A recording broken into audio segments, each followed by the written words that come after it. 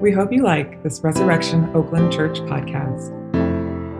Unauthorized use of any part of this copyrighted material for redistribution or duplication is not permitted without prior consent from Resurrection Oakland Church. To learn more about our church and its charity and mission work in and around Oakland, California, please visit our website at www.resoakland.com.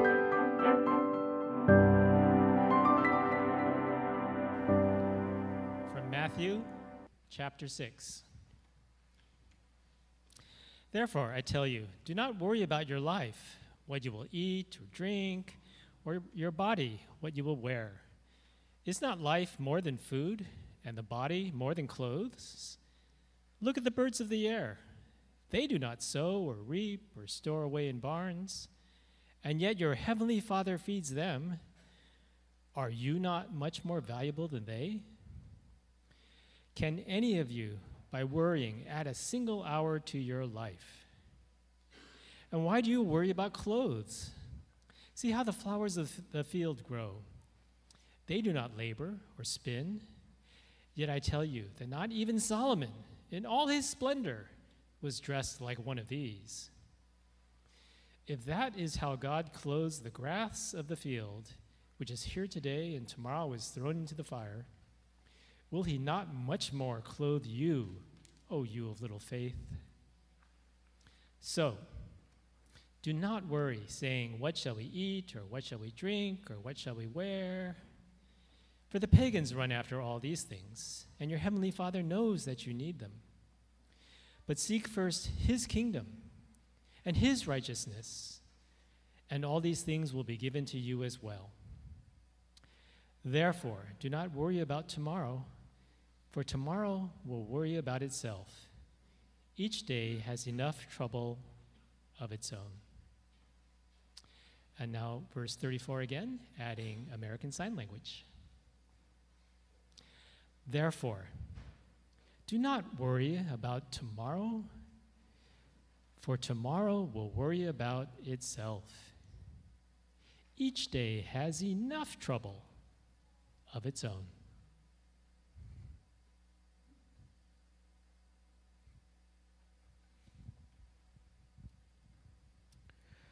Por lo tanto, no se angustien por el mañana, el cual tendrá sus propios afanes.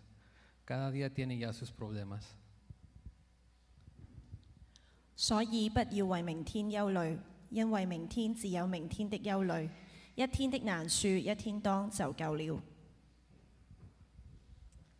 ነገ ለራሱ ይጨነቃልና ስለ ነገ አትጨነቁ፣ ለቀኑ ክፋቱ ይበቃዋል። Kaya huwag na kayong mag-alala tungkol sa kinabukasan dahil ang bukas ay may sarili ng alalahanin. Sapat na ang mga alalahaning dumarating sa bawat araw. Donc, ne vous faites pas de soucis pour demain. Demain se fera du souci pour lui-même. La fatigue d'aujourd'hui suffit pour aujourd'hui. だから明日のための心配は無用です。明日のことは明日が心配します。苦労はその日その日に十分あります。 그러므로 내일 일을 걱정하지 말아라. 내일 일은 내일 걱정할 것이요 한 날의 괴로움은 그 날의 것으로 충분하다. This is the word of the Lord. Thanks be to God.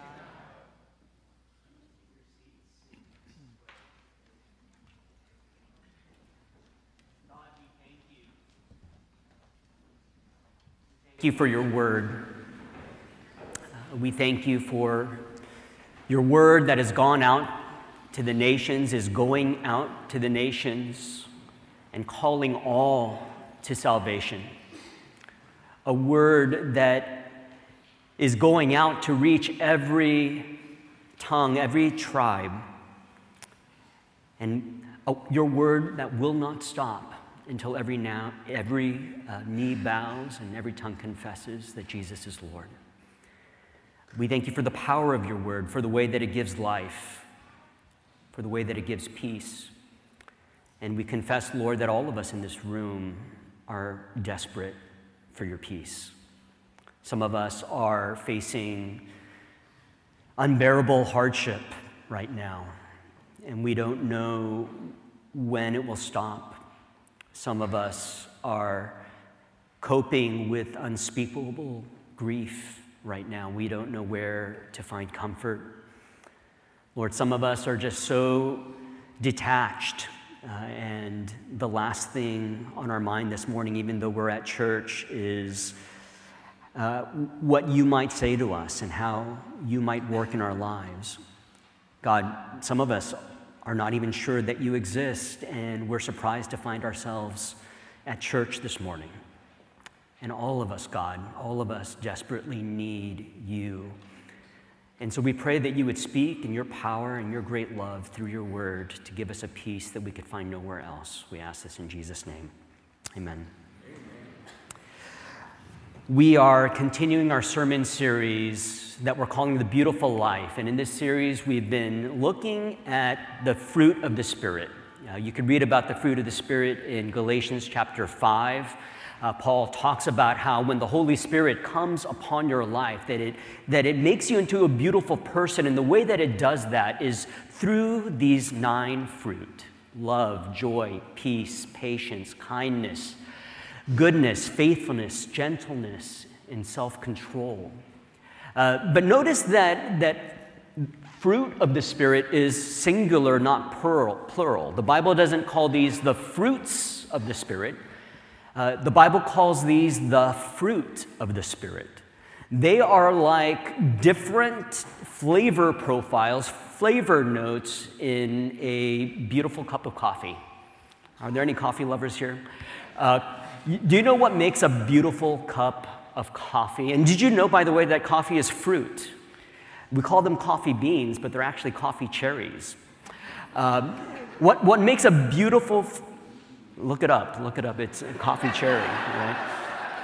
What makes a beautiful cup of coffee is that it actually has complex flavors. You can, if you know what you're looking for, you might, in a cup of coffee with nothing added, no cream, no sugar, nothing, you'll taste chocolate, you'll taste caramel, you'll taste blueberries, you'll taste peaches, you'll taste all these complex notes. That's what makes a beautiful cup of coffee. And so what God is actually saying when he says that the Spirit creates fruit in our lives is that he actually cultivates all these complex flavor notes. Love. You become a more loving person. Joy. You become a more joyful person. Peace. You have an ever-growing peace in your life, a peace that is different altogether from the peace that we could find anywhere else in this world. And so we're looking at all these different things that God wants to grow in us in our lives. And peace is something that all of us desperately need. One study finds that right now, in 2023, we thought that 2022 and 21 and 20 were hard. Right now, workplace burnout is at an all-time high. And it's especially high with young millennials and Gen Z and women, which is incredible that an entire gender is experiencing the same acute burnout as 2 generations. There was a podcast just this past week in the New York Times about stress and mental health issues among young people. It's entitled, "Our Obsession with Wellness is Hurting Our Teens and Adults." The American Psychological Association talks about the health risks that are associated with poverty. Poor people have more health problems than people who are comfortable in their means. Why? Because poverty is stressful. And it creates worry and anxiety, and it's constantly surrounding your life that leads to all sorts of health problems. See, Jesus in this passage that we've read today, and especially in this last verse that we read in 9 different languages, knows that this world is trouble, and he knows that there are legitimate reasons for every single one of us in this room to be filled with worry. He says, therefore, do not worry about tomorrow, for tomorrow will worry about itself. Each day has enough trouble of its own.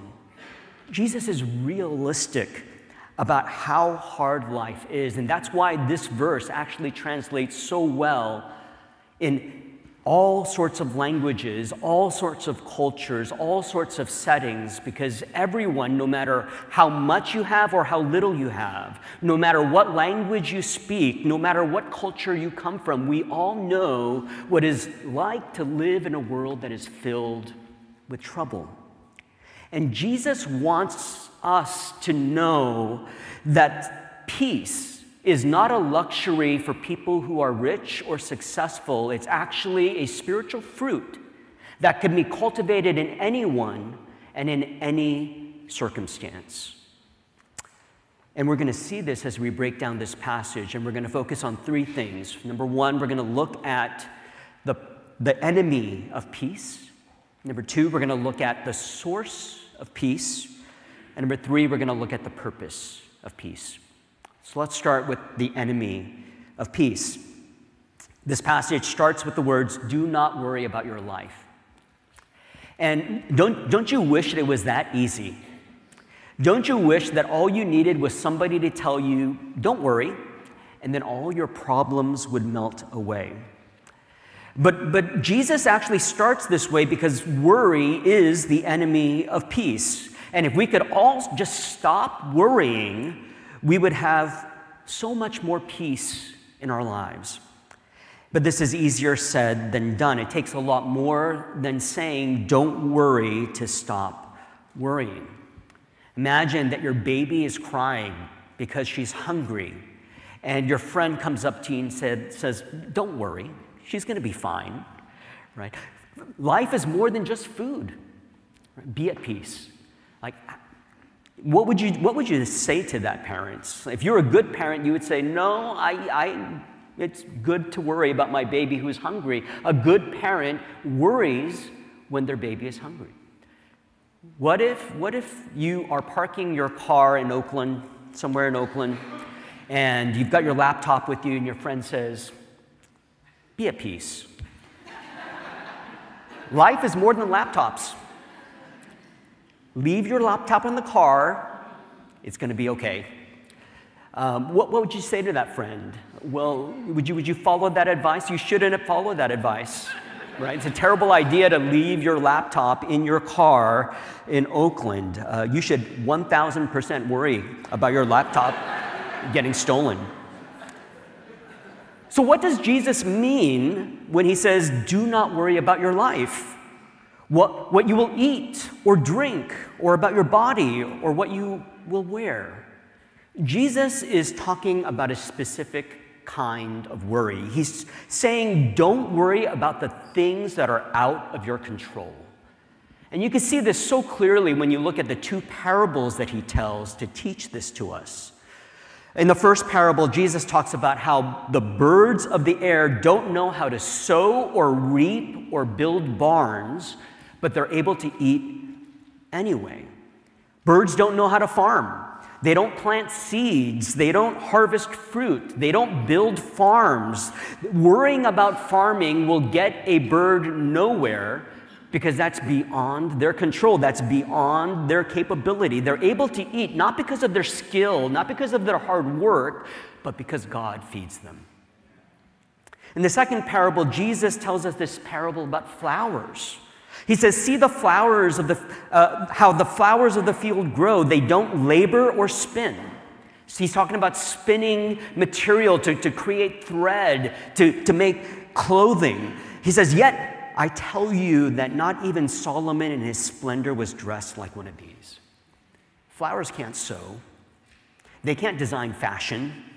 They can't create clothing, and yet they are more beautiful. The simple beauty of a flower is more beautiful than anything any human being could create. They don't get their beauty from their skill. They don't get their beauty from their creativity. They don't get their beauty from their hard work. They get their beauty from God. Our problem is that we know how to farm. We know how to sew. We know how to make clothing. We have more control over our lives than birds or lilies do. And so we are under the impression that we're able to control more than we actually can. And what do we do when we are facing something that we cannot control, but we are trying to control? We become filled with worry. A worry that controls us. A worry that grips us and imprisons us. A worry that makes us overfunction. And that's actually a great way to know whether or not you're worrying about something that you can control or you're worrying about something that you cannot control. Do you overfunction? Do you do more than you should? More than you actually even can?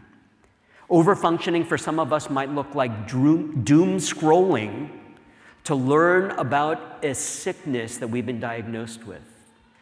It might look like someone who is too pushy in a relationship, who tries too hard to control the relationship. It might look like the inability to accept disappointment. It might look like being overscheduled. There is no room for anything because every minute of our week is accounted for. It might look like being irritable and feeling like no one is on your side. It might look like the inability to be vulnerable with other people. You're always the person to listen to other people's problems, but you have no one to tell your own problems. It might look like being completely depleted, feeling like you have nothing left in the tank. It might look like burnout, actually. It might feel like you have never enough time. Or it might look like the nagging feeling that peace and quiet is a luxury that you cannot afford. Overfunctioning can even look like giving up too easily, which is counterintuitive because you think, like, if you give up too easily, isn't that underfunctioning? It's actually overfunctioning because did you know that procrastination is not the product of laziness but stress? Right? We give up because we're under the illusion that we can control more than we can, and we're afraid. See, if you say yes to any of these things, then you're just like me, and you are an overfunctioner, and you have worry in your life that is beyond your control, and you're trying to act like a bird that can farm or a flower that can sow, and you're putting your hope not in God, but in yourself. So where do we find peace when we're overfunctioning? Where do we find peace when we are gripped with worry? This brings us to the second thing we're going to look at here, the source of peace. Jesus concludes each of his parables by saying we are more precious to God than birds or flowers. Verse 26, are you not much more valuable than they? Jesus asks. It's a rhetorical question, of course. You are more valuable to God than a bird or a flower. See, if the enemy of peace is worrying about things outside of your control, the source of peace is big faith in a big God with big love. Jesus says we worry about these things outside of our control because we are of little faith. What does he mean by that? You of little faith. Jesus doesn't say you have little faith. See, he's not saying your problem is that you have doubts. He says you are of little faith. And if you could read Greek, and if we read this in the Greek, you would understand that what he's saying is actually really unique. Because in the original New Testament Greek, you of little faith is just one word. It's one word because it's a name. It's a name that Jesus is calling us. It's kind of like when you say to someone, nice try, professor. Right? What do we mean when we say that to someone? Nice try, professor. Well, for most people, we're not saying you are a professor unless you're talking to one of the professors in our church. We've got a few of them. We're saying actually you're acting like a professor but you're not. Nice try, Professor. That's what Jesus is saying. He's saying, you of little faith, you have turned little faith into your identity. You have turned little faith. Your name should be little faith. You've turned little faith into a way of living. You have convinced yourself that the faith that you have right now is as big as it's ever going to get. You have settled for living a life of little faith. God is not growing bigger in your life. His love is not growing bigger in your life. It's remaining static. It's staying stuck. And you have become a person of little faith. There's this great scene in the book, Prince Caspian, where Lucy meets Aslan, the godlike lion, the all-powerful lion who created and rules the world of Narnia. And she's reunited with Aslan, hasn't seen him in a long time, and she says, "You're bigger." And Aslan says, "That's because you're older, little one." And Lucy says, not because you are. And Aslan says, "I am not, but every year you grow, you will find me bigger." And this is a beautiful picture of actually what our relationship with God should look like. Because God is infinitely big. And the more we grow in our faith, the bigger He should become in our life. The bigger His love should become, the bigger His holiness and His beauty should become, the bigger His presence and His power should become. God should be ever growing in our lives. And if God has remained the same size in your life, that could be an indication that you are settling for little faith. You have become a person of little faith. Jesus is saying, don't you realize how God is big? Don't settle for little faith. God is bigger than your need for food. He's bigger than your need for clothes. He's bigger than your need for control. Your Heavenly Father knows everything that you need. And there's a big God with big love who has you in His hands, and you can trust Him. You could grow out of your little faith and grow into a bigger faith. How do you do that? How do you get unstuck when you have become a person of little faith? This brings us to the last thing we're going to look at today, the purpose of peace.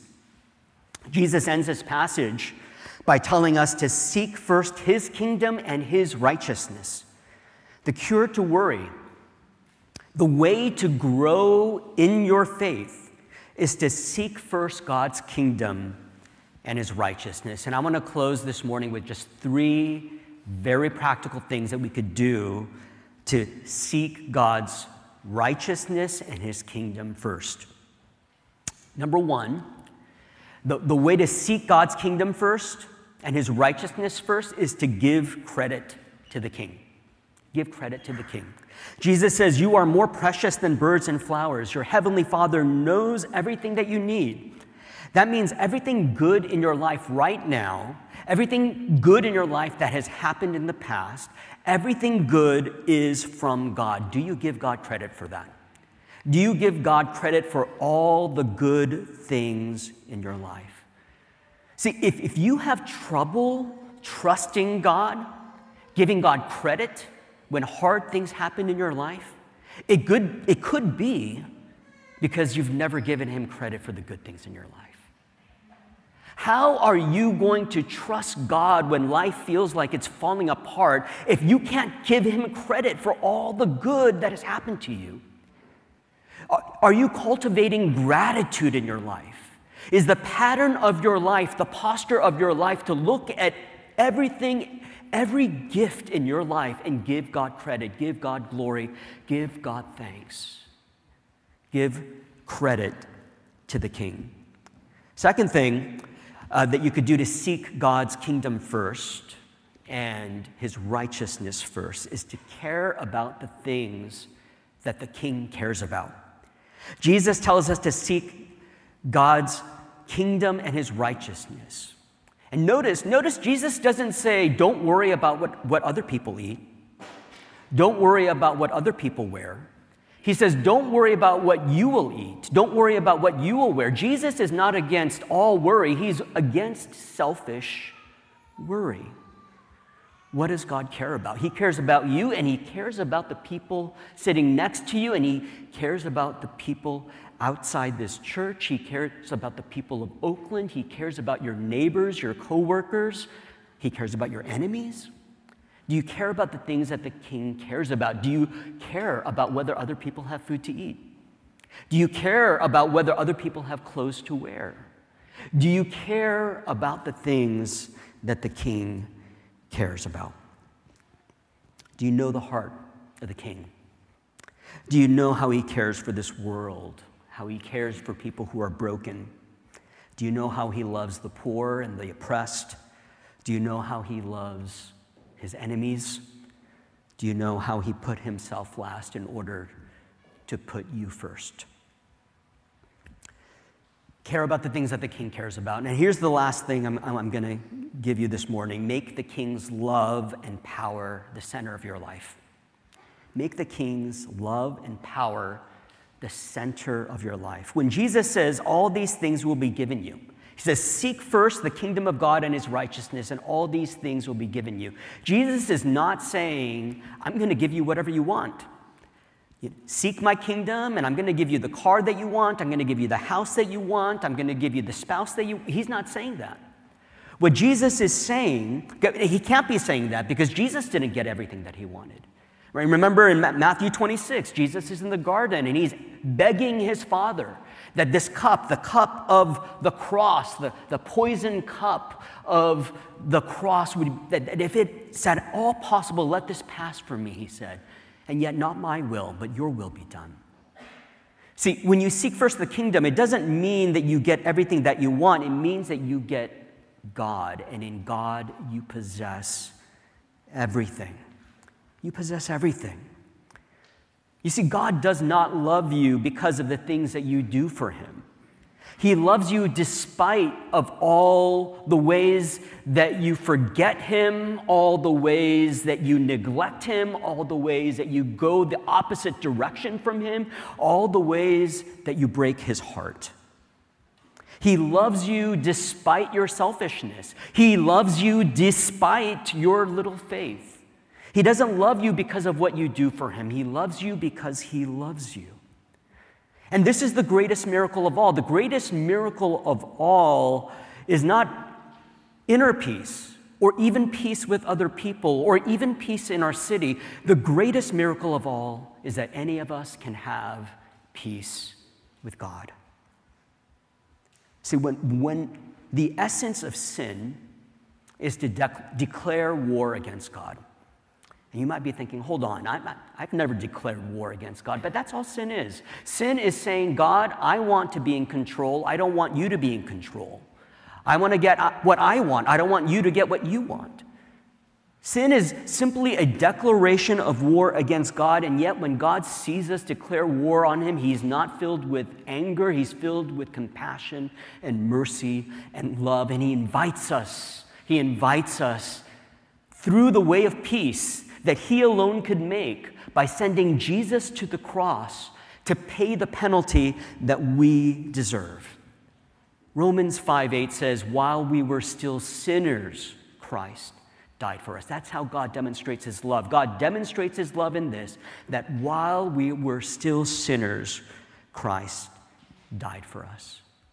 And when you get this into your heart, it creates a peace that is bigger than anything else. You begin to see the miracle that you have peace with God, and the greater that miracle is to you, the greater the peace will be inside you and around you. This is a peace that needs to grow. And it's able to grow because the greater our sin is, the greater God's love and his mercy is. And you will cultivate a peace that is bigger than any circumstance, a peace that is for any person. Some of us have enemies. We have people who have hurt us. But when you get the miracle of peace with God into your heart, you're able to let go of grudges and you're able to forgive, because if God could forgive a sinner like you, how could you not forgive someone else who has sinned against you? This gives you a peace that is bigger than any circumstance, because if you have peace with God, if the God who should turn his back on you loves you and calls you his son or daughter, then whatever trouble you are facing, you can know that you're loved. And the God who is in control is going to use whatever is happening to you for your good. In 1905, Sylvia Martin wrote the hymn, "His Eye is on the Sparrow." And the story behind this song is really beautiful. She wrote this song after visiting her good friends, Mr. and Mrs. Doolittle. Mrs. Doolittle was bedridden with a severe illness for 20 years. And her husband, Mr. Doolittle, was disabled and was confined to a wheelchair. And as they were visiting their friends, Sylvia and her husband asked them, how is it that you are able to remain so positive? You don't let things get you down. You're always so positive. And Mrs. Doolittle answered, "His eye is on the sparrow, and I know he watches me. His eye is on the sparrow, and I know he watches me." The next day, she wrote this hymn, "Why should I feel discouraged? Why should the shadows come? Why should my heart be lonely and long for heaven and home when Jesus is my portion? My constant friend is his eye is on the sparrow, and I know he watches me. His eye is on the sparrow, and I know he watches me." Do you know that God's eye is on the sparrow? And do you know that he watches you? And do you know that he loves you? And do you know that he has made peace with you?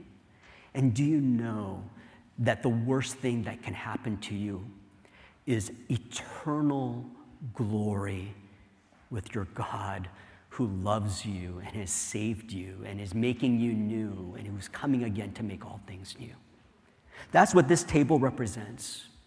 This table is a preview of a greater feast to come. This table is a pledge and promise then that when this life is over, there is a never-ending eternal feast waiting for you in heaven. This table is a pledge and promise that one day you will eat with Jesus and you will feast with him. And it will not be the end of your story, but the beginning of your story.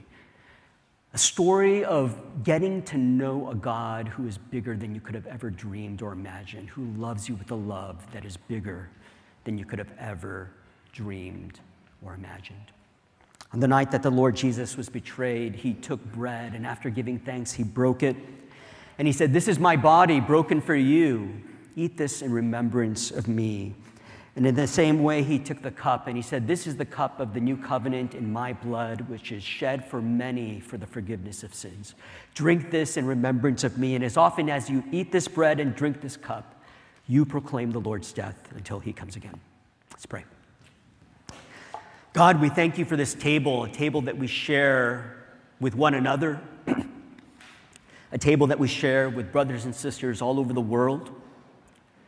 And God, we pray that whether it is for the first time or one more time, that you would help us to take these in and taste and see of your goodness to us and your great love for us, that you would heal the wounds that we bring to you, that you would mend our hearts that are broken, and Lord, that you would give us your presence in a way that transforms us and unites us with Jesus and fills us with anticipation and hope and love and joy and peace, that we would be so loved by God who is so great, and that we would see him with our own eyes and feast with him one day.